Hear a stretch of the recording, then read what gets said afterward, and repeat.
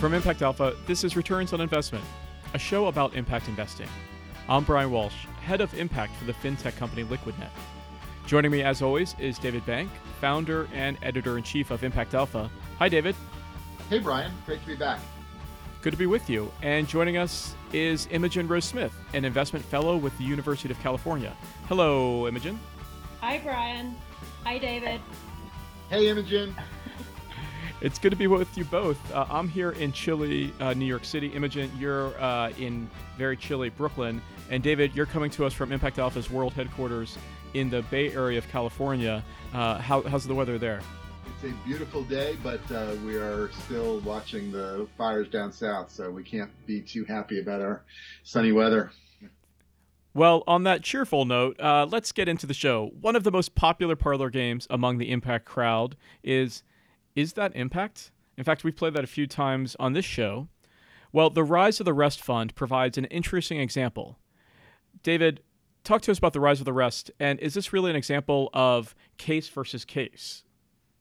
Well, let's get to that in a second. Let me just explain a little bit of background. So AOL founder Steve Case said recently he'd raised the first $150 million for his Rise of the Rest Fund, which the idea is to create kind of Silicon Valley-like ecosystems for small-town entrepreneurs all around across the country, not on the coast, real America.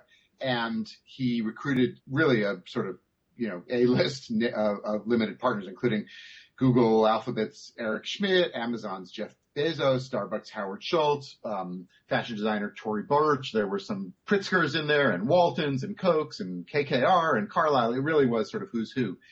And all that, of course, was interesting enough to get Andrew Ross Sorkin at the New York Times to write about this. And in that interview, Steve Case said, the Rise of the Rest, not an impact fund. And he said, we're fans of impact investing, but we actually didn't position this as an impact fund. First and foremost, our goal was to generate top returns. You can imagine that got a rise out of some of the impact crowd. I can imagine that. Imogen, what's some of the reaction that you've been hearing around that? Well, it certainly does suggest that Steve Case is concerned that you can't have impact and return. Well, the story goes on, actually, because that was apparently of concern to both Steve Case and, as Brian hinted earlier on, to Jean Case, his wife, who is the CEO of the Case Foundation. And as folks who listen to this podcast probably know, the Case Foundation has been and Jean Case herself, been one of the great champions of impact investing.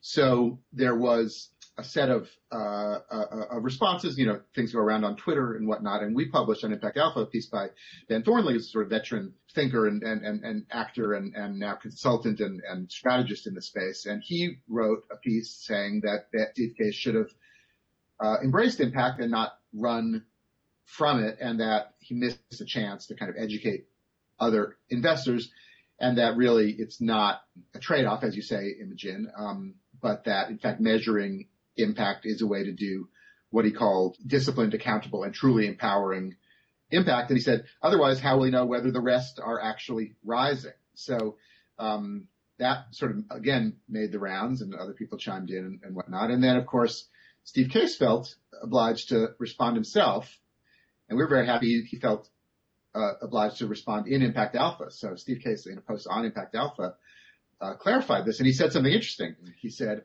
I wanted to set the record straight. I absolutely believe that impact investing can produce the same sort of market returns that other types of investing can achieve. If my comments in the New York Times suggested otherwise, that was not my intent. So he wanted to come down as saying it wasn't necessarily a trade-off. And then he came back to, well, why not call it an impact fund? And where he came down is measuring itself. There were three elements of an impact fund: intentionality, measurement, and reporting. And he's doing the first. He wants to have an impact, but he's not doing the second and third, measuring and reporting on that social impact. So that's where the debate stands as we speak, and it's kind of raised all sorts of interesting questions about the trade-off question, as you say, but also this measurement question. But this is crazy to me. Like the idea that you would say, oh, I'm going to make an investment, but I'm not going to measure and report it, right? Like, as an investor, why would I give you my money if you're not measuring and reporting? I'm not saying that you have to report, to the overall impact community, or that you have to report it in the way that, let's say, Gene Case might want you to. But just in the same way, I expect transparency into what you're doing to make your returns. I expect you to report on them. And so it kind of suggests that this is somehow redundant or voluntary or unimportant. And you would certainly think if you're trying to invest in somewhere and have a economic and social benefit, you, as an investor, would want to know what that benefit is.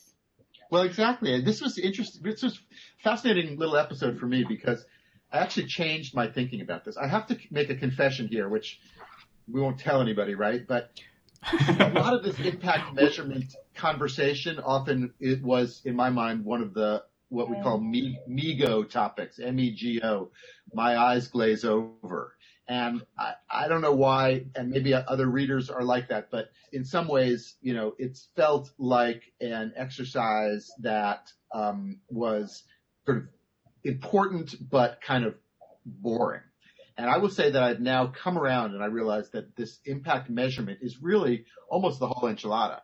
It's like if you have an impact thesis that says we're going to put capital to work in places that are capital starved, and as a function of that, there's alpha returns, impact alpha returns to be had because ding ding ding ding ding ding ding. Ding, Sorry, drinking game trigger.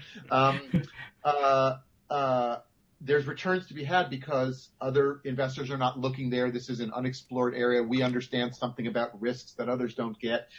These are overlooked talents and overlooked geographies and overlooked markets.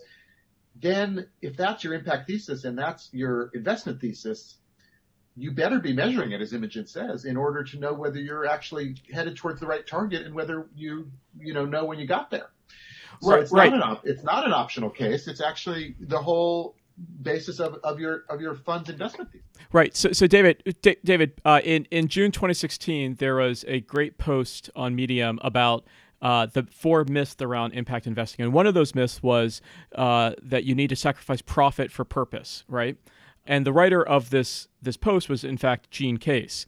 And I think that what Steve Case said in his post on Impact Alpha is that they are focused on the most immediate problem, getting capital moving quickly to the startups that need investment to get off the ground. So he wasn't saying that they need to sacrifice profit in order to have purpose, but he was saying they needed to sacrifice measurement and management of impact in order to get capital deployed quickly.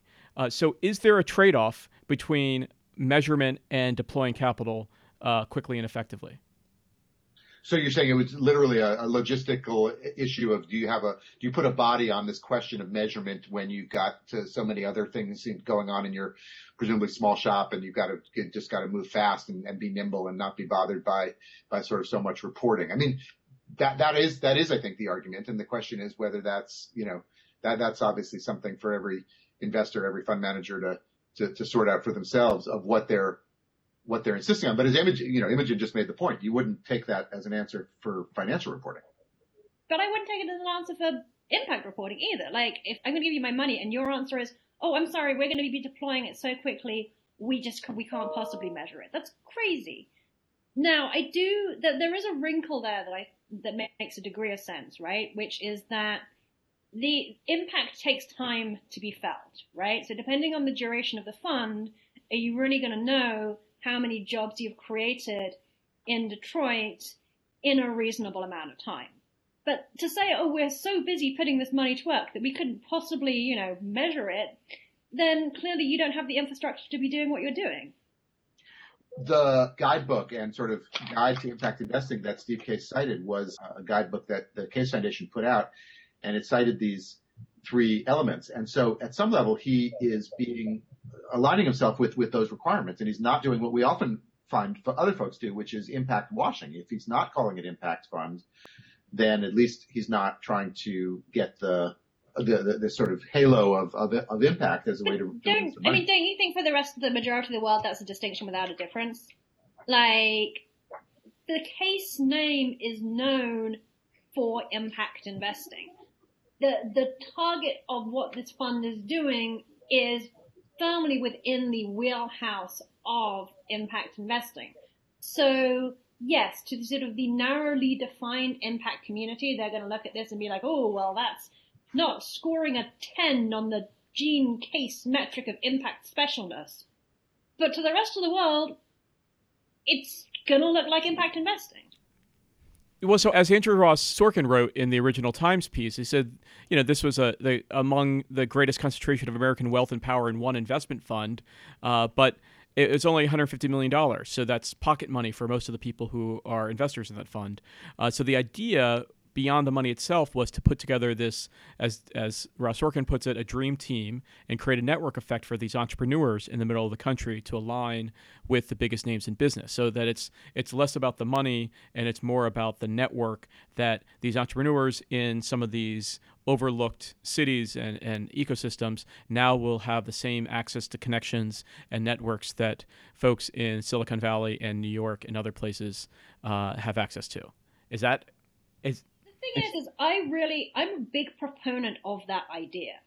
And it's actually something that I've been looking into and talking to people about. I'm into both, as anyone who was at the High Water Women Investment Conference might know, I'm a big urban development nerd. And I also think that this question of how do we bring VC and innovation to overlooked cities or cities that are being emptied out is really crucial and really important.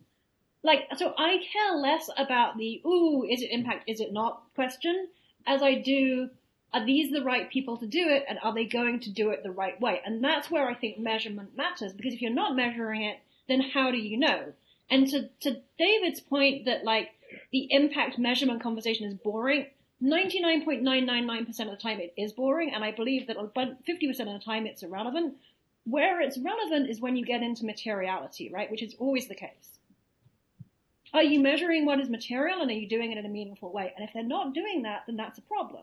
Are these people going to do a good job? Are these the people you want doing this kind of investment strategy? I think that the headache around measurement and reporting on the non-financial impact of any of these investments is a real pain point. And I actually sympathize with Steve Case when he talks about that. And I think that the challenge where he feels that in order to do true impact measuring and reporting is beyond the scope of what he and his team are able to do right now, I think that's actually an indictment on the impact investing ecosystem. I don't think it's an indictment on him and his team.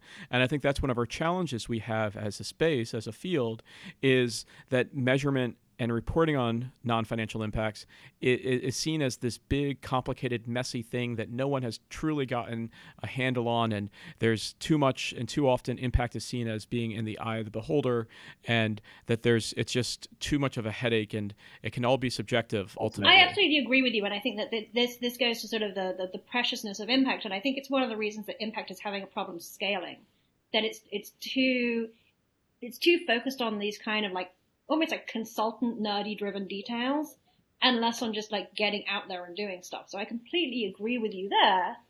I just think that you also need to have robustness around what you're doing as an investor. And I don't know that this is non-financial measurement, right? This is a question of how effective is my investment.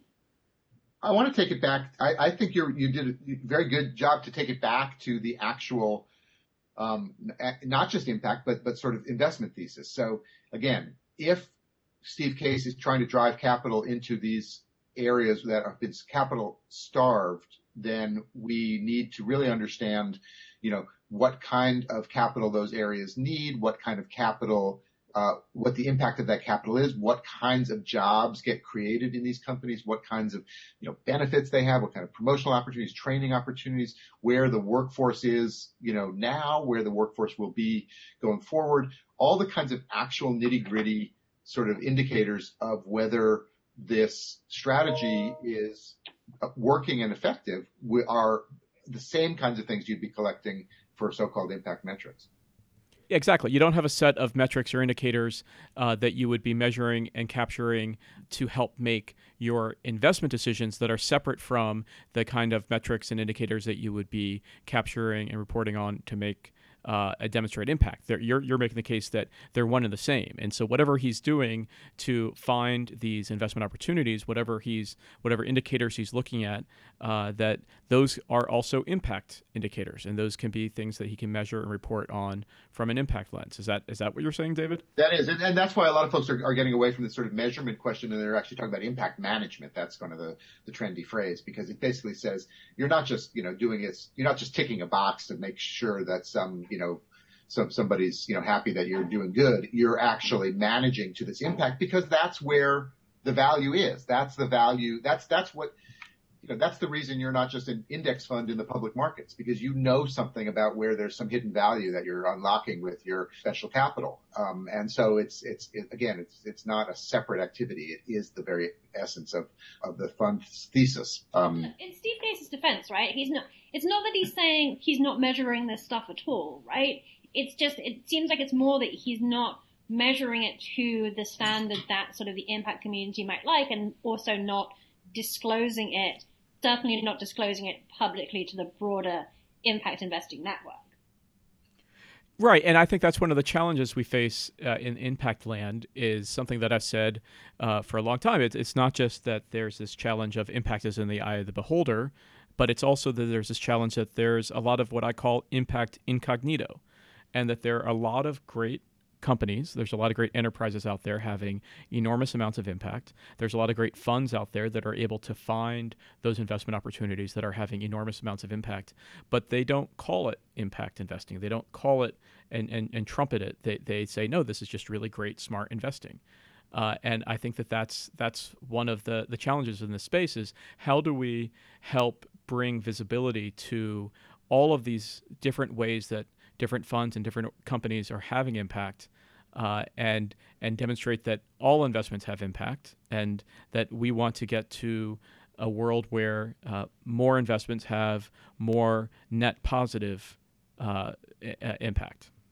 Well, Steve Case closed his sort of rebuttal post as saying that they look forward to doing more to expand their efforts over time, and then he said, this new fund doesn't have specific impact metrics, but we want to be clear. Investing in Rise of the Rest cities is not just good business. It's critical in creating a more evenly dispersed innovation economy. So that's he, as you say, he set out to solve a problem, which is, talent is broadly dispersed, but opportunity is not always. And he's created a fund in order to do that. And he's going out to do that. So whether he's measuring it or not, we can take a look as time goes by and see how he's doing.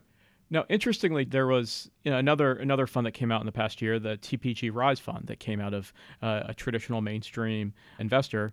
And TPG Rise, when they set up their fund, they partnered with Bridgespan, which is a noted nonprofit and philanthropic strategic consulting firm. And they said that Bridgespan was going to be a part of the team that helped them measure and assess their impact. So that was their way of kind of solving this problem. And they have quite rigorous methodologies to, as they say, underwrite that impact, so to be able to really understand what impact they're having with each deal, and then find the metric that will measure that and then track it. And they've gone in something of the other direction, which is they want to be able to really report out that impact very precisely, because frankly that was the calling card where they went to some of these actually very same Silicon Valley type and other billionaires, and they were not running away from impact because they were using it as their fundraising pitch, and not to diminish it, but they were saying that it actually is the appeal. And I think we've heard actually anecdotally and through back channels that many of the limited partners in Rise of the Rest are actually also quite comfortable and in fact eager for it to be called an impact fund, because that's frankly why they invested in it. So we may actually be seeing that this was the last of the funds that said, we're not calling it impact so that we can raise some money. Maybe the next set of funds are going to say, we're calling it impact so we can raise some money. That's one of those examples where you're much more bullish on impact than I am.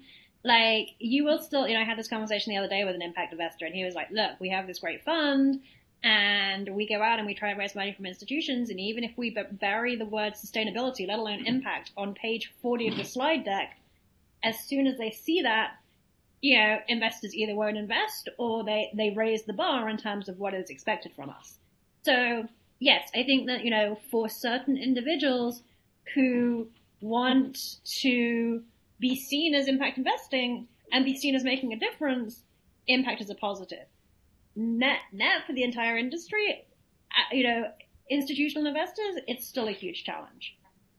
Well, that's, I think, what Ben Thornley meant by Steve Case had an opportunity to do some education here. And I will predict here on Returns on Investment podcast that we haven't heard the last of this debate, and that there may be more interesting announcements and quotes to mine in the future. All right, well, we will all be tuned in for that, and we will all learn about those future developments and those future debates on the pages of Impact Alpha, the digital pages, such as it is. But that's going to do it for this episode of Returns on Investment. Thank you so much for joining us. Thank you, Imogen. Thanks, Brian. And thank you, David. Thanks to both of you.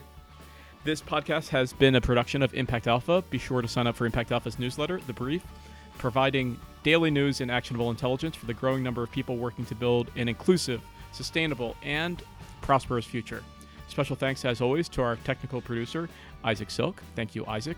From New York, I'm Brian Walsh. On behalf of David Bank and Imogen Rose Smith, thanks so much for listening to Returns on Investment.